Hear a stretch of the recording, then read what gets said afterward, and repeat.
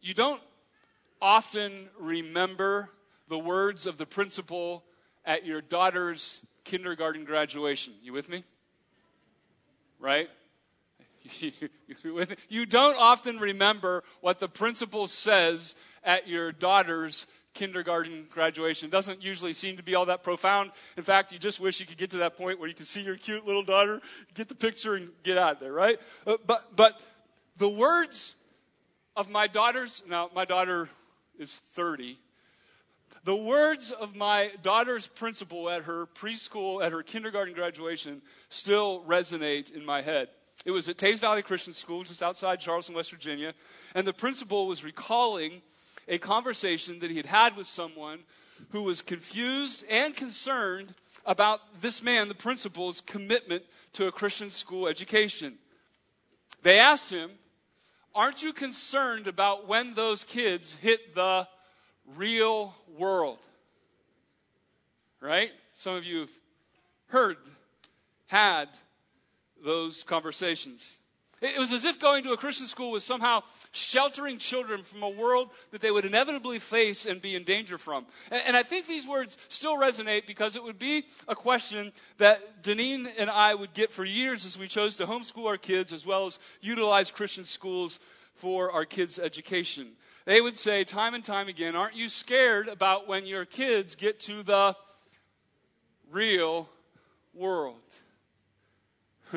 Well, the answer that Christian school principal gave at that graduation are words that we have shared many times and I think are a great bridge actually to our text this morning.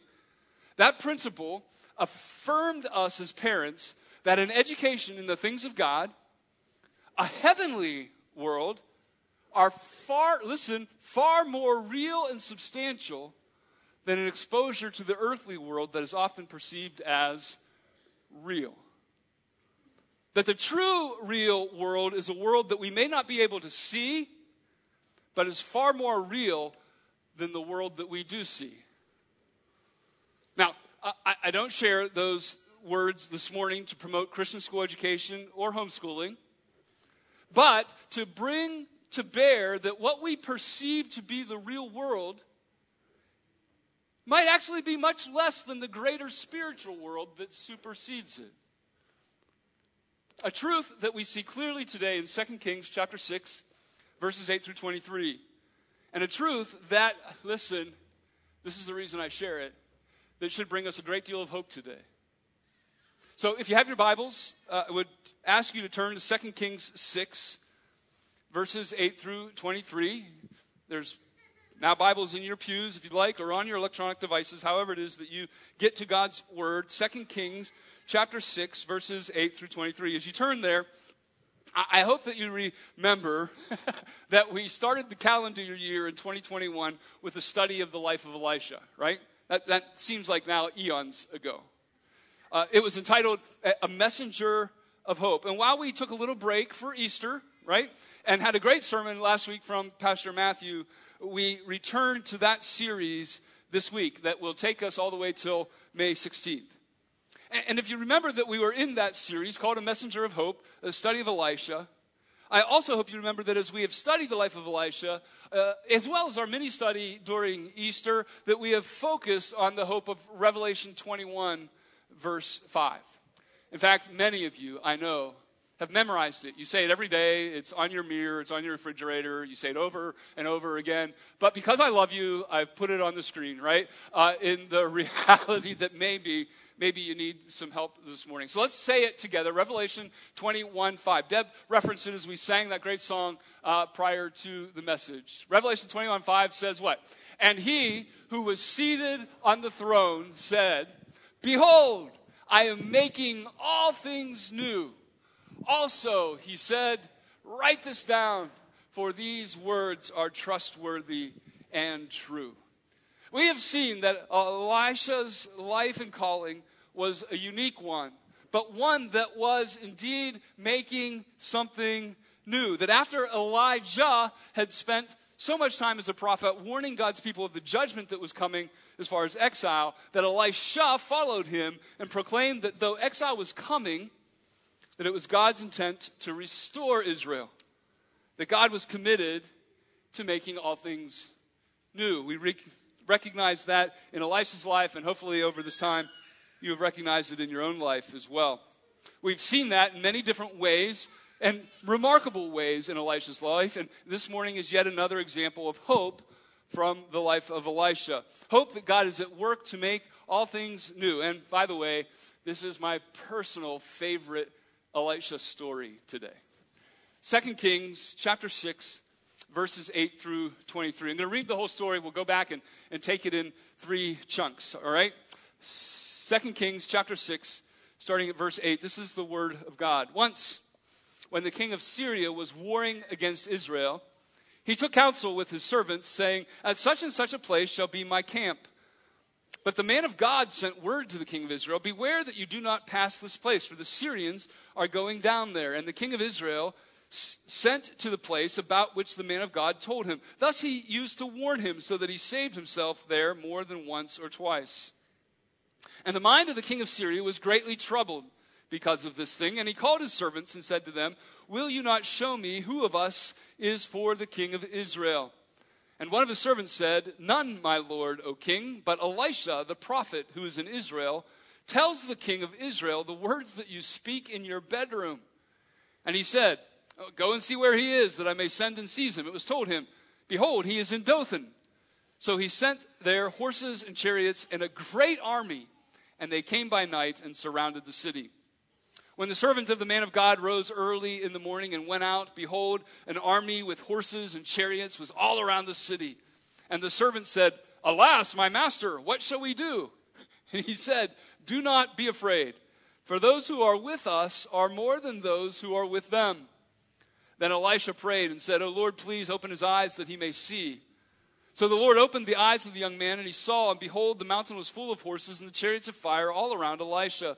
And when the Syrians came down against him, Elisha prayed to the Lord and said, "Please strike this people with blindness." So he struck them with blindness in accordance with the prayer of Elisha. And Elisha said to them, "This is not the way, and this is not the city. Follow me, and I will bring you to the man whom you seek."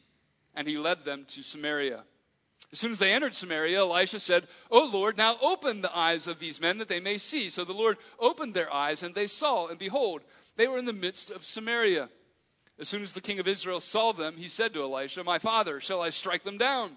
Shall I strike them down?" He answered, "You shall not strike them down. Would you strike down those whom you have taken captive with your sword and with your bow? We'll set bread and water before them that they may eat and drink and go to their master." So he prepared for them a great feast, and when they had eaten and drunk, he sent them away, and they went to their master. Listen, and the Syrians did not come again on raids into the land of Israel. May God help us in the understanding of his word. Here's point 1 this morning. You ready? Point 1 is this: God is at work in the world we see. God is at work in the world we see. Verses 8 through 14. Real quickly, look how our story begins. The king of Syria, who, by the way, is not a good guy, right, is teasing with Israel a bit. He's sending small warring factions into Israel to let them know that Syria is there and that Syria is a threat to their very existence.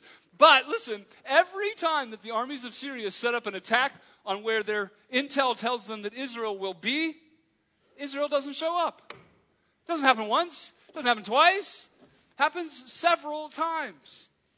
And we are told it is because the man of God, spoiler alert, that's Elisha, receives a prophetic notion of where Syria will be. So God tells him where Syria will be, and he goes and warns the king of Israel to go another way, right? So they keep avoiding these conflicts. Till, in verse 11, we are told that the king of Syria is greatly troubled. That's Hebrew for really ticked off. And so because he is so convinced that there is a mole in his camp, right? Someone in his camp is a traitor, that they keep telling Israel where they're going to be. So he's so convinced that he gathers them all together in a mass meeting, and he's hoping for a confession. He calls them out. Now, which one of you is the mole, right? To which one of his most trusted servants says, "It's none of us, Lord. It's none of us. It's the prophet Elisha." In fact, this is a disturbing thought. You ready for this? He hears what you say in your bedroom, right? So like everything you say and think and know, this guy somehow knows. So the king of Syria sends out a team to find Elisha. In so doing, they discover he's in the small town of Dothan. And so he sends, just a few guys, right? Did you read just a few guys? No, listen, he sends lots of chariots. He sends lots of horses. And it says he sends a great army. One guy, right? Sends a great army to go surround Dothan so that they might capture Elisha. A couple of thoughts here. God does employ boots on the ground. He is at work in the world we see. This is obvious in the pages of Scripture, from Noah to the Apostle Paul, right? We can see evidence throughout the pages of the Bible of those God has called to be instruments of his charge in the world that we see. In this case, it is Elisha. God reveals to him what is going to happen, and he rescues the Israelite army from certain defeat. God does put boots on the ground in the world that we see with our physical eyes that operate for his good. Here's a revolutionary thought. You ready for this? God is still doing that. God is still doing that. Though we are not given prophetic insights, right? God still employs boots on the ground as ambassadors for change in your world and in mine. You have people in your personal lives that have been life changers for you, who have shown up as called by God in just the right moments to be his voice in his hands, right? Think about them. When you've been in crisis and someone has come with care and compassion. When you've been spiritually hungry and someone has come with a good word from the Scriptures. That person even who has had the boldness to share the gospel with you that you might become a believer in Christ. There are people, boots on the ground, the world that we see, that God has employed for our good. Likewise, many of you have had the privilege of being that ambassador. He's called you out to bring about change in someone else's life, or even in the life of this church. As I look out among you, many of you have been that to Covenant Church and to one another. God does do that. I love the words of Matthew West in his song, Do Something. You might be familiar with it. I woke up this morning, he says, saw a world full of trouble. Have you ever had that feeling?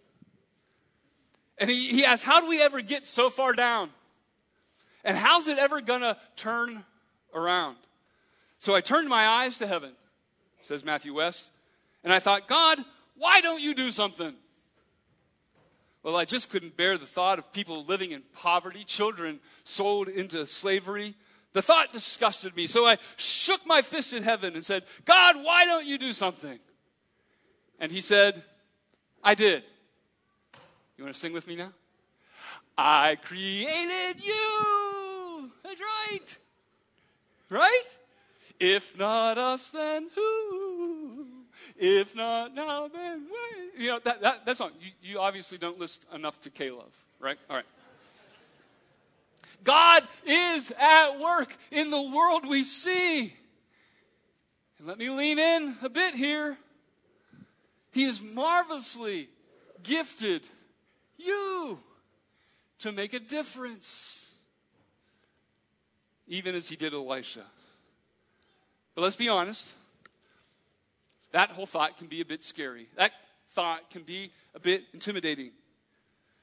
So let's see the second part of this story as well, because not only is God at work in the world we see, God is at work from a world that we often cannot see. Did you hear it in our text, verses 15 through 17? Back to the story. The Syrian army has gathered around the city of Dothan, more specifically around a small house that Elisha and his servant are staying in. As the sun rises, the servant of Elisha, I don't know, in my mind, he opens the door to go stoke the fire, to make some coffee, maybe just to go out and get a breath of fresh air. And he looks, and there's an army.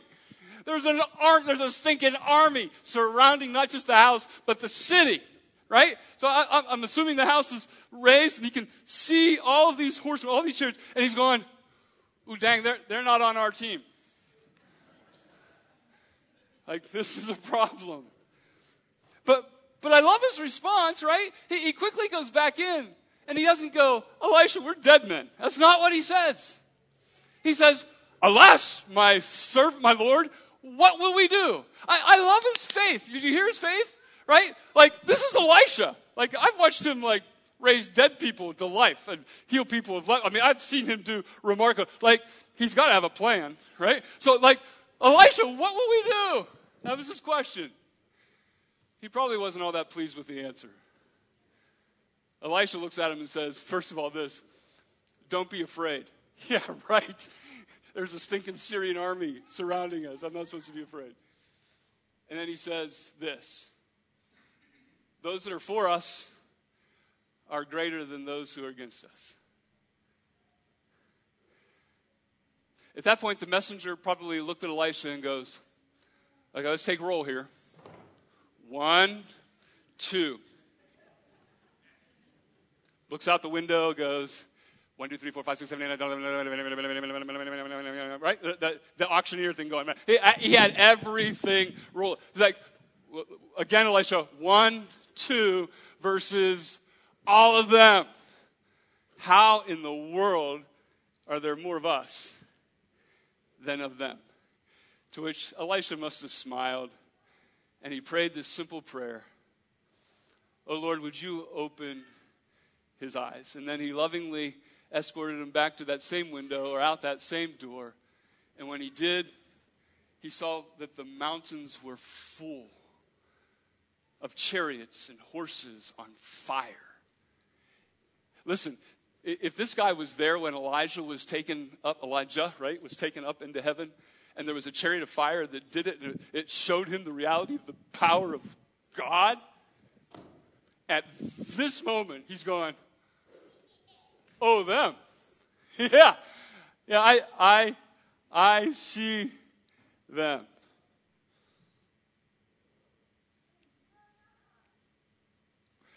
Sometimes we look at the world around us, the things that we see with our eyes, and it seems overwhelming. We might even take roll sometimes and think 1, 2, maybe 3 or 4 in your home, and the rest of the world seems to be against us. May it be that we would pray this prayer. Oh Lord, open our eyes. Open our eyes that we might see. I can't imagine when Elisha's messenger, when his servant saw that. I mean, yes, right? I mean, I don't know what it was. High fives, chest bumps. I'm not sure what it is, but there is this enthusiasm and excitement and this comfort, like, we're going to win this one. Again, we're going to win this one. But I also know that I stand before good Presbyterians this morning. And you ask yourself the question, are we allowed to believe like that still happens? That there's angels here? Like this morning? There's a spiritual world in my life that I can't see that surrounds me? Well, let me invite you to be biblical this morning, right? You ready? Are there really angels? Well, Abraham was visited by angels. Jacob wrestled with an angel. The Israelites were led by an angel through the desert. Gideon was instructed by an angel. David was disciplined by an angel. The armies of Assyria were eventually destroyed by an angel. Elijah was fed by an angel. And Zechariah, I love this one, if you remember when we studied Zechariah, tells us that angels patrol the earth like secret agents from heaven. And you go, well, that's the Old Testament. Isn't that Old Testament angel stuff? Well, angels announced our Lord's birth to Mary, to Joseph, and to the shepherds, pretty profoundly, by the way. Angels comforted Jesus when he was tempted by Satan in the wilderness. Angels strengthened Jesus in the Garden of Gethsemane during his suffering. Angels gathered in hushed amazement before the cross and waited should he have beckoned them to rescue him. And angels announced his resurrection. Angels dressed in white reminded the disciples at our Lord's ascension of his second coming. And you say, well, that's like Jesus stuff. Okay, well, angels opened prison doors to free the disciples. An angel directed Philip to a new place of ministry. An angel directed Cornelius to send for Peter as the gospel was given to the Gentiles. The apostle Paul was strengthened by an angel during a turbulent storm at sea. And we learn in the book of Revelation, this is awesome, that the angels of God congregate in vast multitudes around the throne of God for endless praise and worship and will accompany him when he returns. So let's think biblically. Is there a supernatural world? Oh, yeah, there is. My favorite, actually, is found in the Psalm 91, verses 11 and 12. It says this, "For he, God, will command his angels concerning you, to guard you in all your ways. On their hands they will bear you up, lest you strike your foot against a stone. You will tread on the lion and the adder, the young lion and the serpent you will trample underfoot." Listen, nowhere. I read the whole Bible this week. Well, not really, but I've been through it a couple times, right? And the reality is I find it nowhere that it says, oh, at this moment is when the angels stop showing up.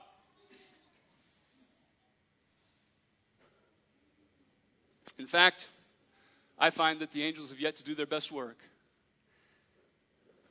And they're working in our lives today. Charles Spurgeon, who wasn't a Presbyterian, but he was a good conservative Reformed Baptist who didn't raise his hands when he worshiped. Just trying to get you to relate a little bit, right? Spurgeon said this, I do not know how to explain it. I cannot tell how it is, but I believe angels have a great deal to do with the business of this world. Yeah, Spurgeon said it. I believe it. If the Bible says it, we all believe it. The reality of angels is a study that is worth our time, not this morning in its fullness, but let it suffice to say, listen, that we cannot ignore them in the Scriptures. And we dare not ignore them in our lives. And may we not sell God short with a discussion of a simple guardian angel when he has deployed a myriad of angels for every one of us. And may we pray for one another that God would open our eyes to know of a real world that he provides for us today as his people. And that we might see and see again, like the messenger did that day, that there are many more of us than them. With me? I want you to get that. This morning, that is our hope. This is the message that Elisha had, not just for the servant that day, but it would resonate throughout history. Remember, this 2 Kings book is written by a historian for a people who are now exiled by the Assyrian government. They're living apart from their country. Apart from their country. I was going to catch it if you didn't, right? There you go. That's right. So they were living apart from their people, right? So they're living in exile, right? Why does he say this story? He's saying, listen, open your eyes. Open your eyes. Even in exile, the angels are there. But there's more to the story we haven't covered, right? So before we close the book on this story, I want us to pause and ask a really good question. Those of you who are attentive and in tune may have asked this question. If Elisha could see and know every move of the Syrian army up to this point, you know where I'm going? Would he not have known that they were coming to Dothan and gotten out of town? He's a prophet. 3, 4, 5 times he told the whole nation of Israel, hey, they're coming at such and such a time, such and such a place, you shouldn't go there. Wouldn't he have known that about Dothan? Does anybody else have that concerning thought? Is it just me? I mean, did he lose his prophetic gift? Was he sleeping too soundly? Did the Syrian king become smarter than God all of a sudden? Did God forget to mention this to him? Listen, the reason I ask the question, because it's a good question, because similarly, you may be sitting here this morning and asking, man, this guy seems really confident that there's angels all around, but I have some things in my life that he has not interrupted, and I'm really curious where those angels have been.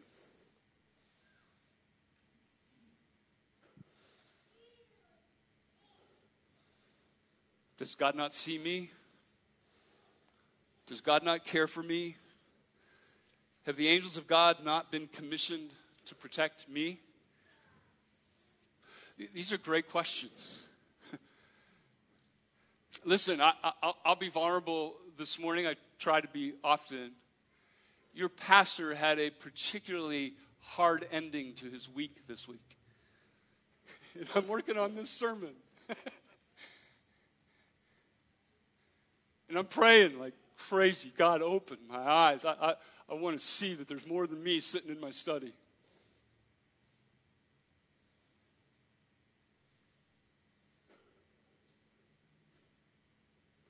I'm not going to answer all your questions this morning because all of mine aren't always answered. But I think the conclusion of this story helps us in those moments. So real quick, let's look. God is at work in the world we see. He's at work in a world that we often cannot see. And the reason he is at work is because he wants to make us more like him. God uses the ambassadors of this world as well as the angels of the world we cannot see to make us more like him. Quick reminder that I say pretty often from this pulpit, God does not exist for you. It's a world changer for some of you, right? God does not exist for me, for us. He does exist so that we might bring him glory. In other words, it's not about us, but it's all about him. So hear this, things don't always work out the way we want them. Because we're not God. And he is. But also, be encouraged in hearing that his ways are greater than our ways. So when he places hard stuff in our lives, which he does, he is refining us in ways to make us more dependent on him, that we might ultimately live in ways that reflect him. Let me explain by the end of this story. It's kind of strange, right? The Syrian army comes against Elisha, and the servant and Elisha prays that God will blind them. Remember, he just prayed, God, open this guy's eyes. But then when the army comes, he says, will you shut all theirs? Will you blind them? And God does exactly that. The entire army is blinded. Then Elisha goes out to them. I love this in my head, right? Elisha goes out to them in what must be a crazy confusion. Imagine, he says to all these blind guys now, the Syrian army kind of gathered in going, can't see. He says, no worries, I got you. But let me tell you, you're in the wrong place looking for the wrong guy. But lucky for you, I'm here. And I'll lead you. So follow me. We're blind. Oh yeah, well, just hang on to each other. I got the lead and we're going. And he leads them, hundreds of them, leads them to Samaria, which is the capital of the nation of Israel. And he alerts the king, right? I've got something you might like to see. And so he pulls them all in, and he has them surrounded. And then when he has them all surrounded in the capital city of Samaria, in Israel, he says, okay, God, open their eyes. Surprise! You're captive. That's just crazy, right? But that happened. And then the king of Israel standing there and going, should we kill him? And Elisha goes, no, don't kill him. You ready for this? You know what Elisha says? Did you catch it? From a party. Feed him. And then kill him. No, he didn't say that. Send them home. What? Was it natural for Israel to let these guys have a party and go home? No, this is not what you would expect in the story, right? Much like you wouldn't expect a father who has been taken advantage of by his younger son to welcome that son back home and throw him a party. That story sound familiar? It's called The Prodigal Son. Much like, I'll just get personal, you wouldn't expect a God who has been betrayed time and time again by me to sacrifice his own son so that I might not only live, but live forever in a party with him. So why did God allow the Syrian army to surround Elisha at Dothan? So that Elisha and his servant might experience God and become more like him. Why does God allow hard things in our lives? So that we might experience God and become more like him. Imagine being one of those Syrian soldiers. You go home after a hard day. Hi, honey. Your wife goes, how was your day? Run of the mill. We surrounded Dothan. We're going to take this guy down. All of a sudden, I lost my eyesight. In fact, we all did. Then this guy led us to Samaria. When we miraculously could see again, we were in captivity. And we're thinking we're all going to die. But then they throw us a party and tell us to go home. How was your day? I mean, imagine going to the king the next day, showing up for work. So what happened yesterday? Oh, man, you wouldn't believe what happened yesterday. And this is the same king who sent, just a few chapters ago, it's been a long time since we studied it, but sent the general of his army who had leprosy to where? To Samaria, to a guy by the name of Elisha, that he might be healed. And he came back, and he was. Syria, at this point, is going, there is something going on in Israel that we can't see. Like the real world, there's something else going on. This story has amazing application in the supernatural power of God in a world that we cannot see. I want you to get that. I want you to receive hope from that. There are angels that surround you. We should leave here today with hope in that reality and a prayer on our lips that our eyes would be open. But don't leave it there, because the gospel is in this story. And God doesn't leave it there. Rather, he tells a much more meaningful story. The story of the supernatural turns to a story of grace.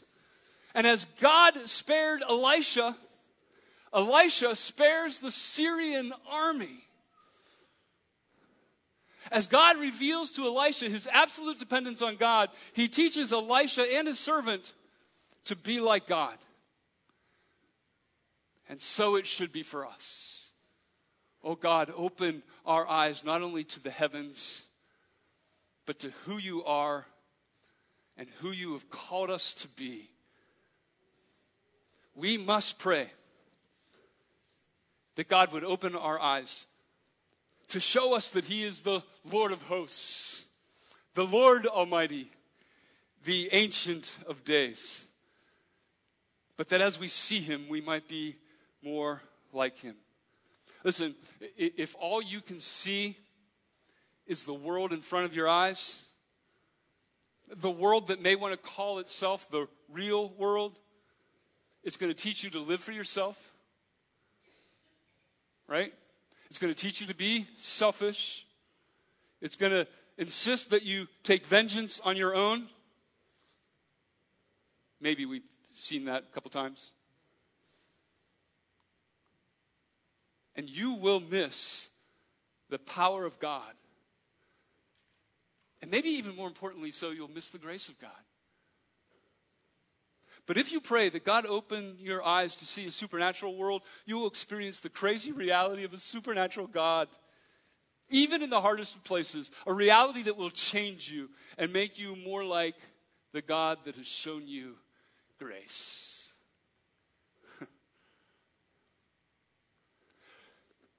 Billy Graham tells the story of a celebrated Philadelphia neurologist. His name was Dr. S.W. Mitchell. He was a nominal believer in the Lord. One night, as he was settling down into bed for the night, an odd thing happened. There's a knock at his door. So he gets out of bed, right? Goes tromping down the stairs, opens the door, and to his surprise, there is a small girl there who's poorly dressed, especially for the cold winter night that it was. And this little girl had a message. She said, my mother is deathly ill, and I need somebody to help. Would you come? So S.W. Mitchell grabs his winter coat and enters into the blistery night, follows this little girl back to her very humble house, in which he finds her mother deathly ill with pneumonia. So he attends to her, and he treats her, and sets up a plan for her with regard to her medical treatment. And at the end of that, as he's kind of settling her in, he goes, you should be very proud of your daughter. She was extremely brave, extremely courageous to come out on a night like tonight to find me. I really don't know how she did it. To which that woman looked at him and said, my only daughter died a month ago. Her coat, her shoes are in that closet. S.W. Mitchell made his way to the closet, opened the door, and there, hanging in that closet, with no girl to be seen, was the very coat that she was wearing at his door, the very shoes that were on her feet.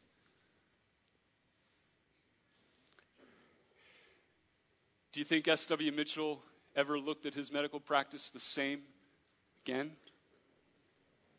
No. Listen, I can't explain that. But it's true. And it didn't happen just to save that woman from her pneumonia. I think more importantly, it happened to save S.W. Mitchell from his sin.